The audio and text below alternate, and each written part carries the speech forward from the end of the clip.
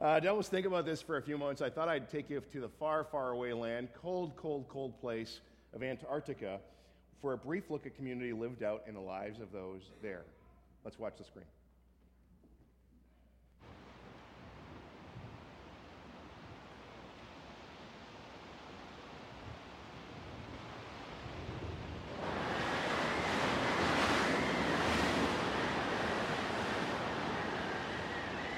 As the fathers settled into their long wait at the breeding ground, the winter's second storm arrives.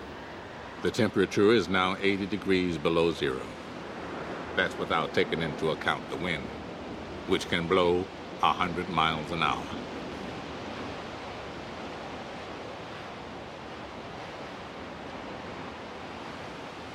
Though they can be aggressive during the rest of the year, at this time, the males are totally docile, a united and cooperative team. They brace against the storm by merging their 1,000 bodies into a single mass. They will take turns, each of them getting to spend some time near the center of their huddle, where it's warmer.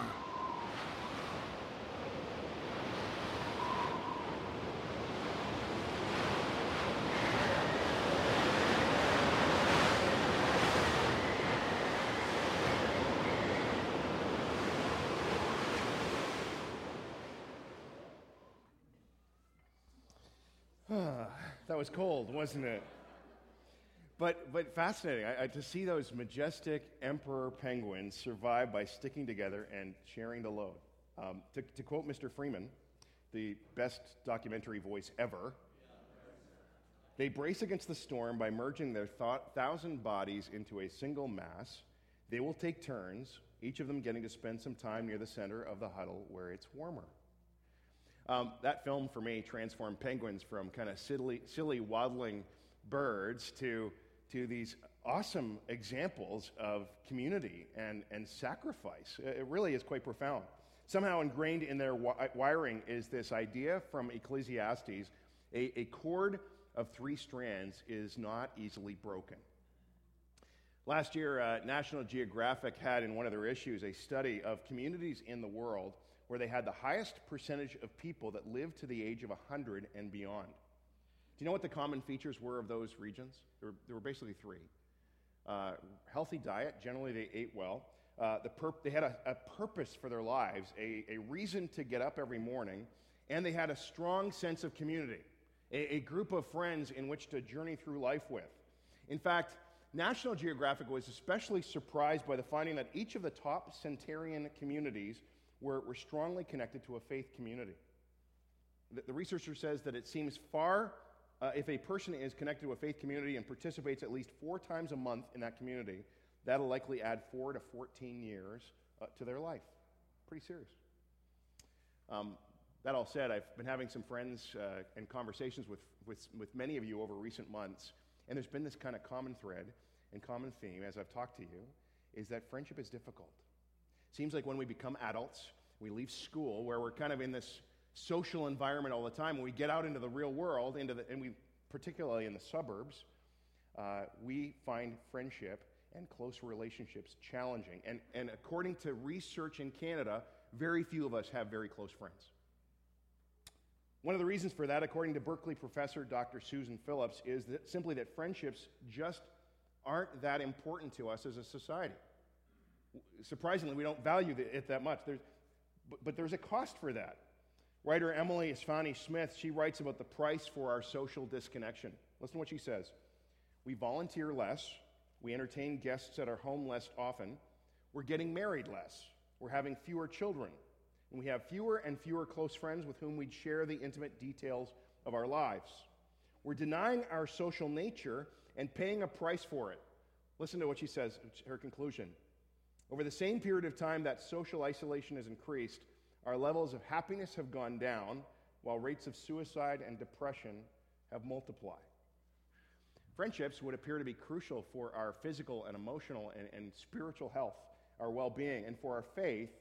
One of the number one factors as to whether we'll continue in our faith and in our life with Jesus is if we have friends who share a common love for God. And so this morning, I want to look at how spiritual friendships can enable our life with God to flourish. If you have your Bibles, turn with me to John chapter 15. If you need, last week we talked about meditating on like one small piece of scripture. If you're really stuck and you can't come up with one, go to John 15. It's got like enough meat to last you a year, maybe 10. In this passage, Jesus gathered with some of his closest disciples. It was on that same night where he broke bread and gave it to his close friends. And he shared with them these important words. Listen to this in verse 9 of chapter 15 of John 15. As the Father has loved me, so have I loved you. Now remain, or as remember I said last week, make your home in my love. If you keep my commands, you will remain in my love, just as I have kept my Father's commands and remain in his love. I have told you this so that my joy may be in you and that your joy may be complete. My command is this: love each other as I have loved you. Greater love has no one than this, to lay down one's life for his friends, or one's friends. You are my friends if you do what I command. I no longer call you servants, because a servant does not know his master's business. Instead, I have called you friends. For everything that I learned from my Father I have made known to you. You did not choose me, but I chose you and appointed you so that you might go and bear fruit that will last. And so that whatever you ask in my name, the Father will give you. This is my command. Love each other. May God bless his word. And let's pray. Just bow your heads with me. Jesus, we saw you today illustrated breaking bread and giving the cup to your disciples. We remember the time, though, that you took the bread and the fish and you broke it and prayed over it and gave thanks and multiplied it to feed many. And I pray you would break your word for us today, that our souls might be fed with the richest of fare, and that we might grow and we might learn what your design and will for us to live in community. Help us to hear from you and to learn from you today. We pray in Jesus' name. Amen. In this text, we see that Jesus calls his followers friends.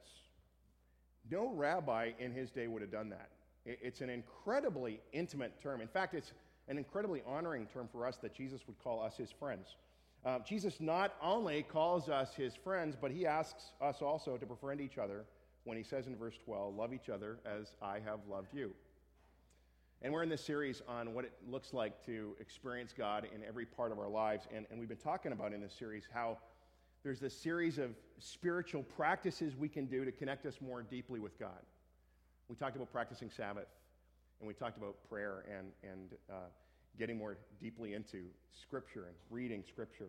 This morning we're going to look at spiritual friendship and how that draws us close to God. And of course, prayer and Scripture are very important in our relationship with God and drawing near to him, but for some people, spiritual friendship is going to be just as important.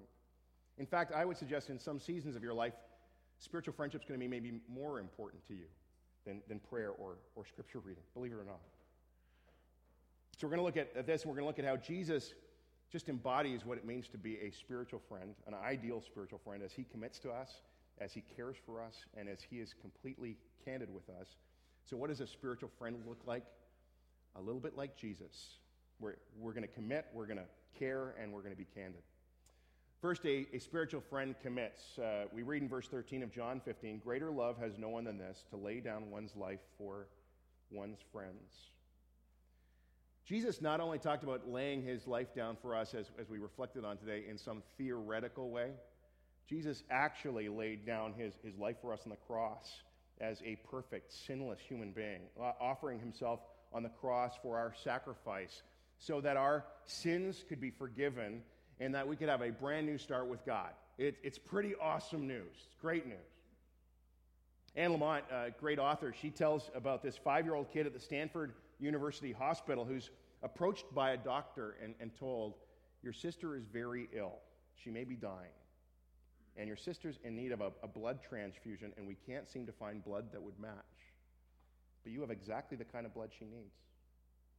So the doctor asked this 5-year-old kid, would you be willing to share your blood and give your blood to your sister so that she might live? The 5-year-old boy, he thought about it for a long, long time. He was really quiet. And finally he said, yes, I'm willing. And so they put him on a gurney and they took him and they took his blood and they gave it to his sister.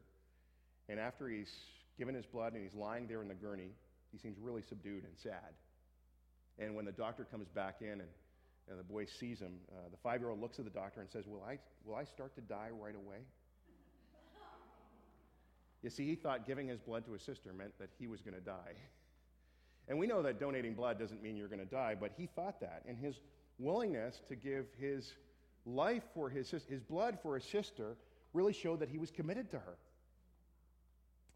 Most of us are not in relationships where the people around us are that committed to us as that boy was, or as Jesus was to us. But I wonder if any of you have ever seen the film The Breakfast Club. It's kind of that classic, iconic 80s movie. I don't know if it's worth going back and digging it out of the catacombs necessarily, but it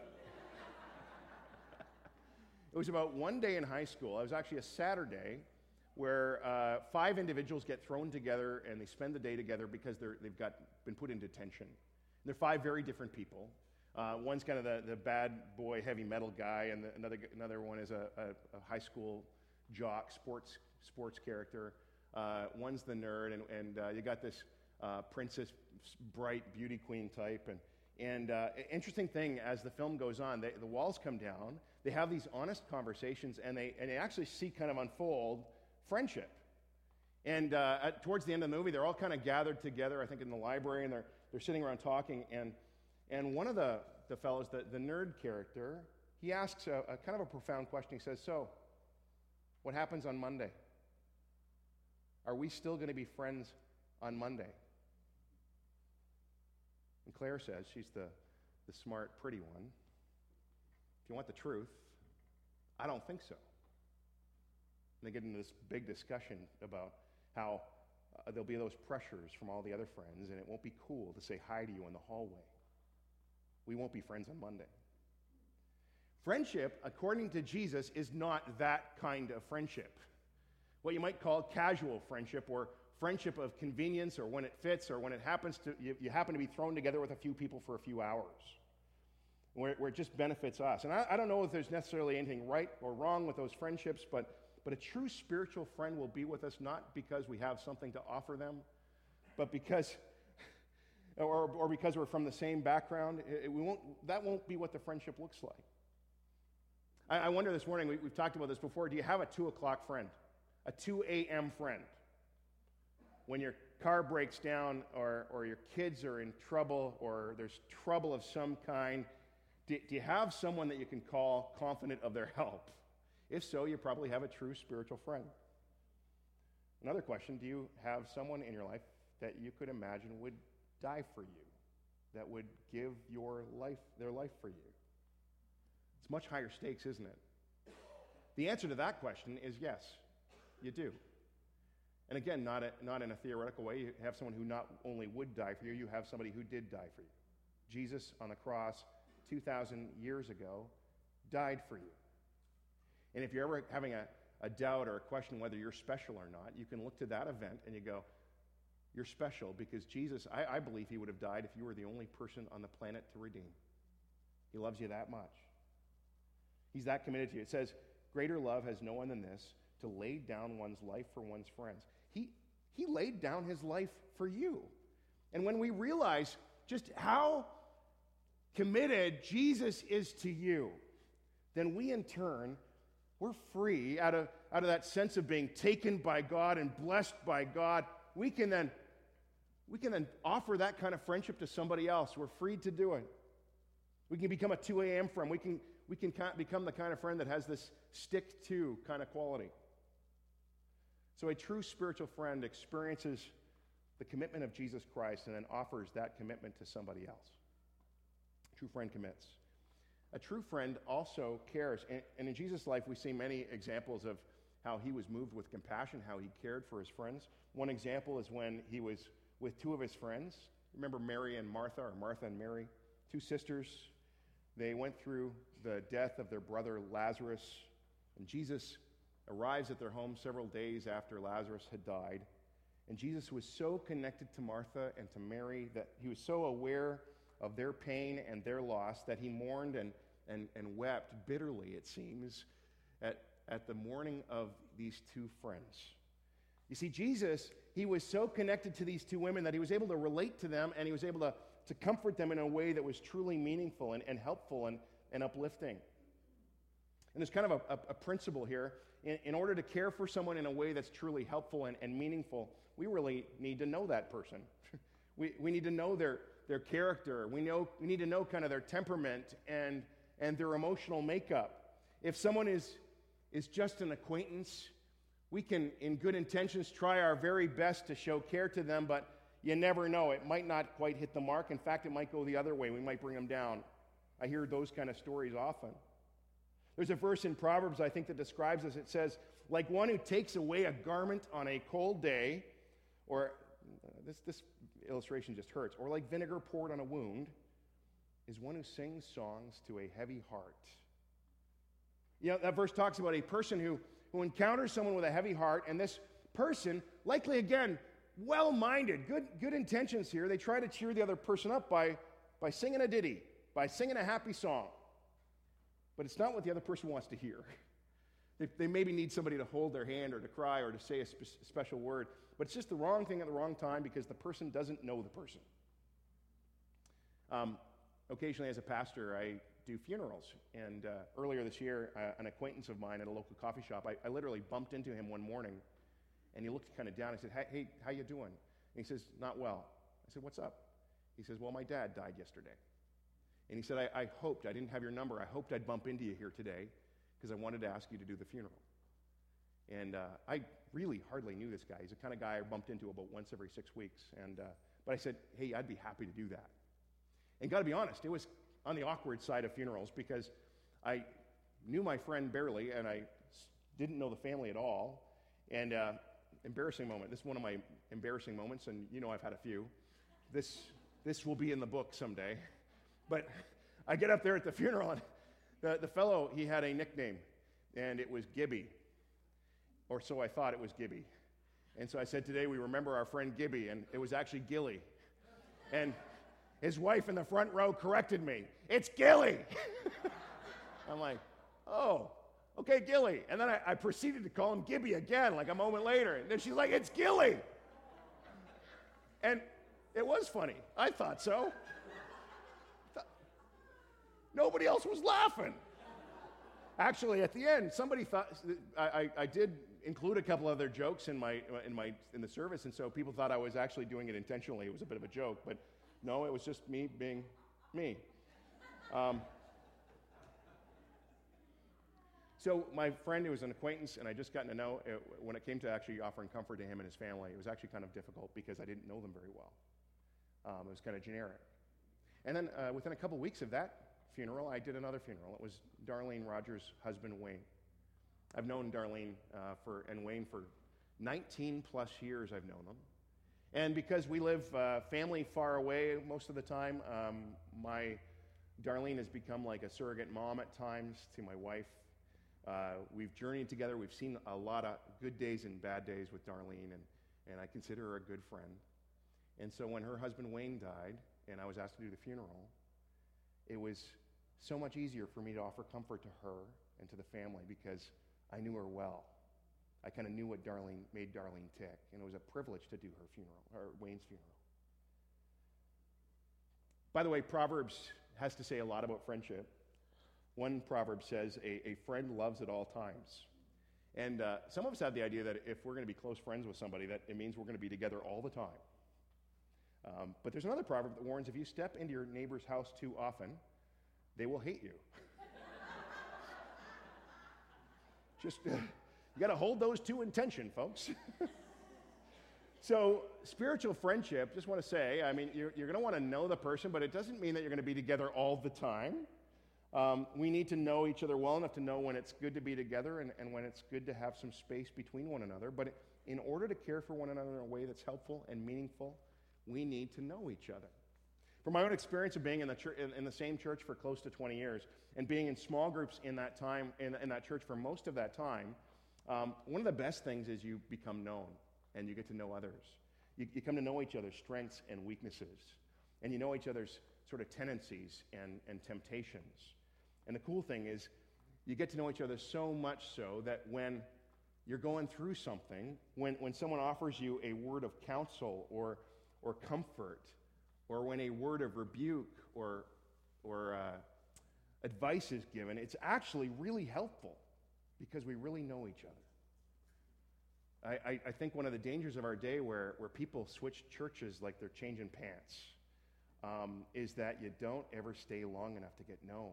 And kind of one of the reasons why I've been a pastor in the same church for so long is I kind of believe that there's such benefit to long-term roots in a community. And I encourage you to consider that if you haven't decided to make this your home. Make it your home. Or go find a place that you can make home. But stay, and you will be known, and you'll be able to know others too. A true friend is someone who cares deeply out of a deep knowing, and vice versa. And the reason we can care deeply for others is because we have first been cared for by Jesus. He said, "As I have loved you, so love one another." A true friend, as we see in Jesus, commits, he cares, and then thirdly, a true spiritual friend is candid.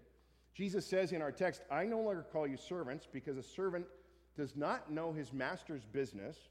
Everything that I learned from my Father I have made known to you," and therefore we are called friends, really. Jesus says, "You're my friends. Everything that I learned from my Father I've disclosed to you, I've made known to you." And really, this is one of the true signs of spiritual friendship, is that people trust each other enough to shed the half-truths and to actually share their brokenness, as we heard about this morning. What a gift that is when we find out that your wounds make up part of who you are. Your vulnerabilities are a huge part of who you are. And to be able to share your hopes and your dreams and your secrets, they're open, and spiritual friends are candid with each other. Ken Shigematsu talks about one of his friends named David Bentall. David came from a prominent Vancouver family, business family. David actually wrote a book. He came here and spoke a few years ago. He wrote a book called The Company You Keep. But David was traveling once, and he was staying in a hotel room, and he was missing his wife. And that night, David was especially drawn to the adult movie channel. He thought to himself, no one will ever know. I mean, this isn't going to hurt anybody. So he watched an adult movie later that night, and he found himself feeling this great sense of regret and shame.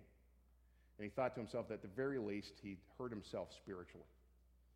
He gets back home, and he meets up with a couple of his close friends, Bob and Carson. David, in his book, Company You Keep, he talks about this friendship a lot between these two men. He tells them what happened. He confesses his sin to them.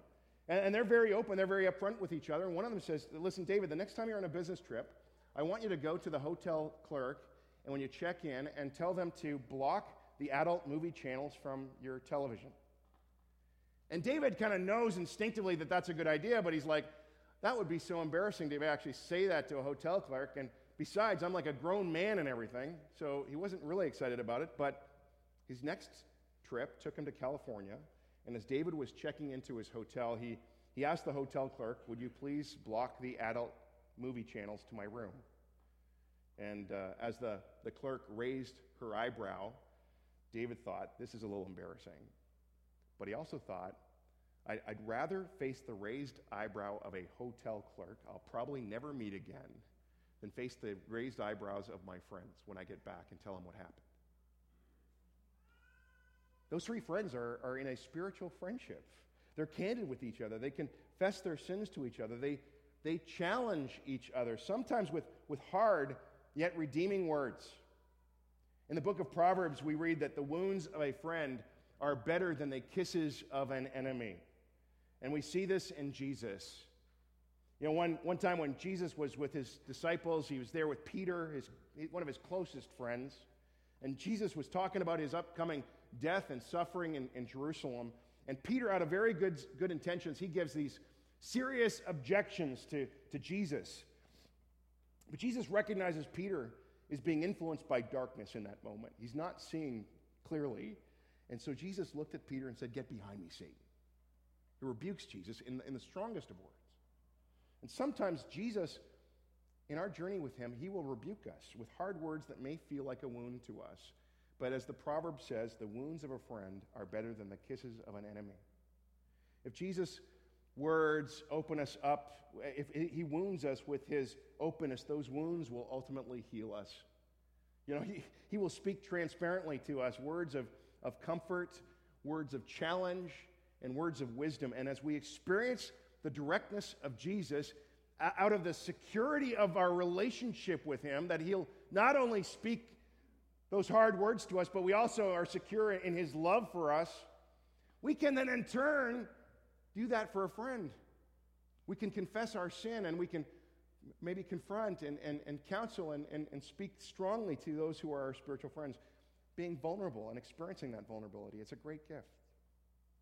So a true friend spiritually, a true spiritual friend commits, a true spiritual friend cares, and a true spiritual friend is open or candid. So how do we enter into such a friendship? It's a good question. Let's get to how we do this. First of all, we pray. As we look at Scripture, we see that friendships are often orchestrated by God. I mean, God brings together David and Jonathan. God orchestrates the relationship between Ruth and Naomi. And it's God who brings together Jesus and his disciples. It was Jesus, in this passage, he says to his disciples, "You did not choose me, but I chose you and appointed you so that you might go and bear fruit that will last."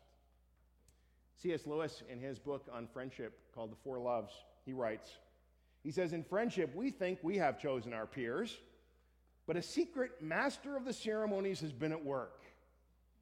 It's like a seating arrangement has occurred and you didn't even know it. Christ, who said to the disciples, 'You have not chosen me, but I have chosen you,' can truly say to every group of Christian friends, 'You have not chosen one another, but I have chosen you for one another.' The friendship is not a reward for our discrimination and good taste in finding one another out. It is the instrument by which God reveals to each the beauties of all the others." I love that. So God's at work putting people together, orchestrating friendship. Does that mean we don't do anything? Actually, we have a part to play. It often requires initiative on our part. Often there's an ask involved, and we need to ask. Think about this. If you've ever dated someone, if you've ever asked someone out for coffee, made a new friend, if you've ever sought someone out to be a mentor, it required something of you. You had to ask somebody something. And it's a hard thing, actually. Think of those kind of contexts, asking someone out on a date, putting yourself out there. What a risk it feels in those moments. What might happen? They might reject me. They might say no. But what's the other risk in those situations? That relationship might not ever open up. Earlier this year, I suggested a theme that I wanted to see unfold here at Hillside, and it was simply this: bringing people together. And this year, I've been praying kind of into that theme.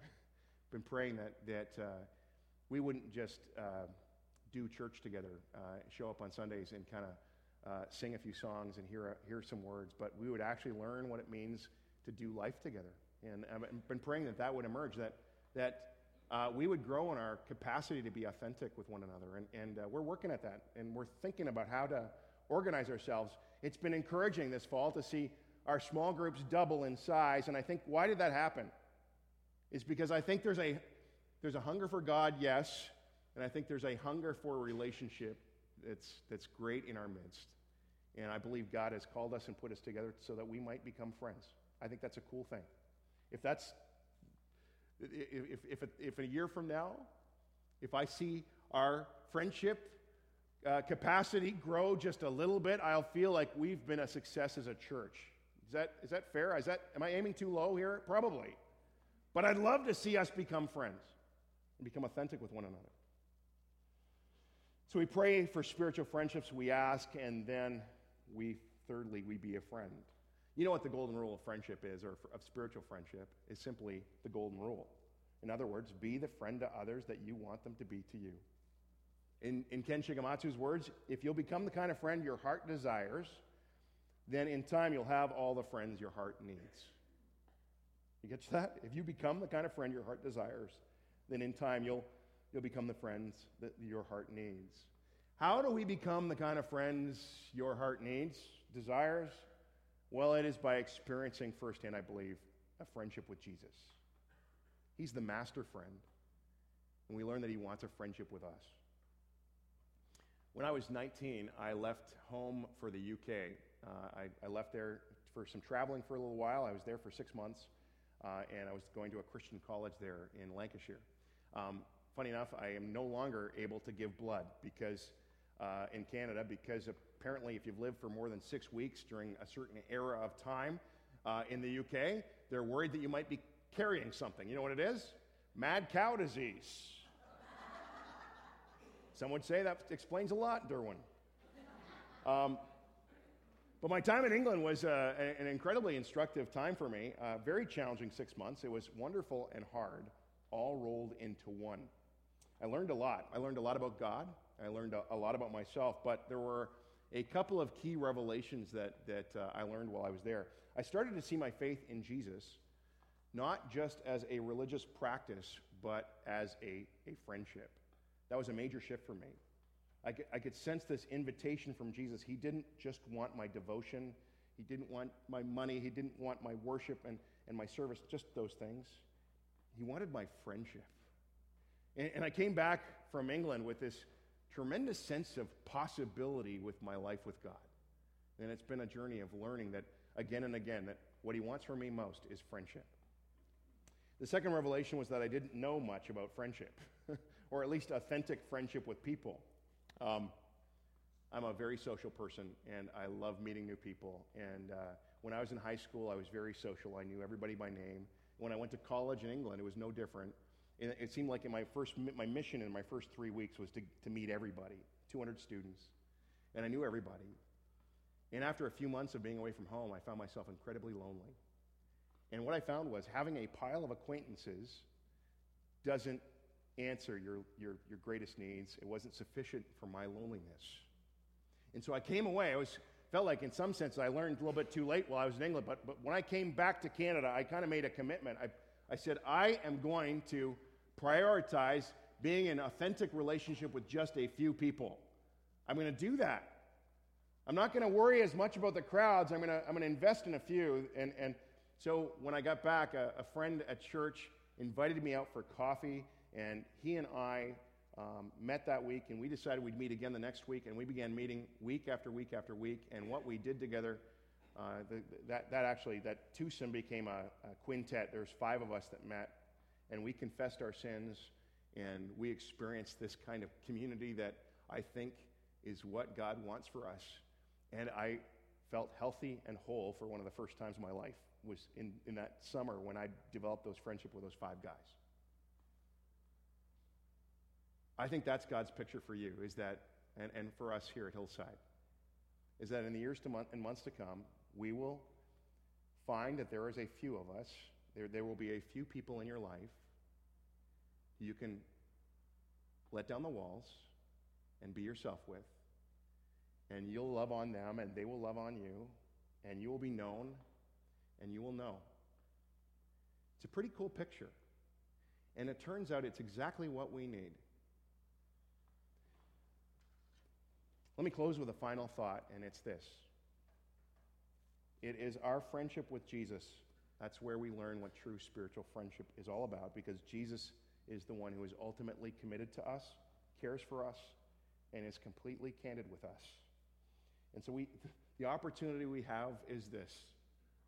Experience the extraordinary friendship of Jesus Christ, and then offer this gift of friendship to others. And as you do, may you become the kind of friend that your heart longs for, and that you would have all the friends you need. Worship team, come forward. Would you bow your heads with me, and let's pray?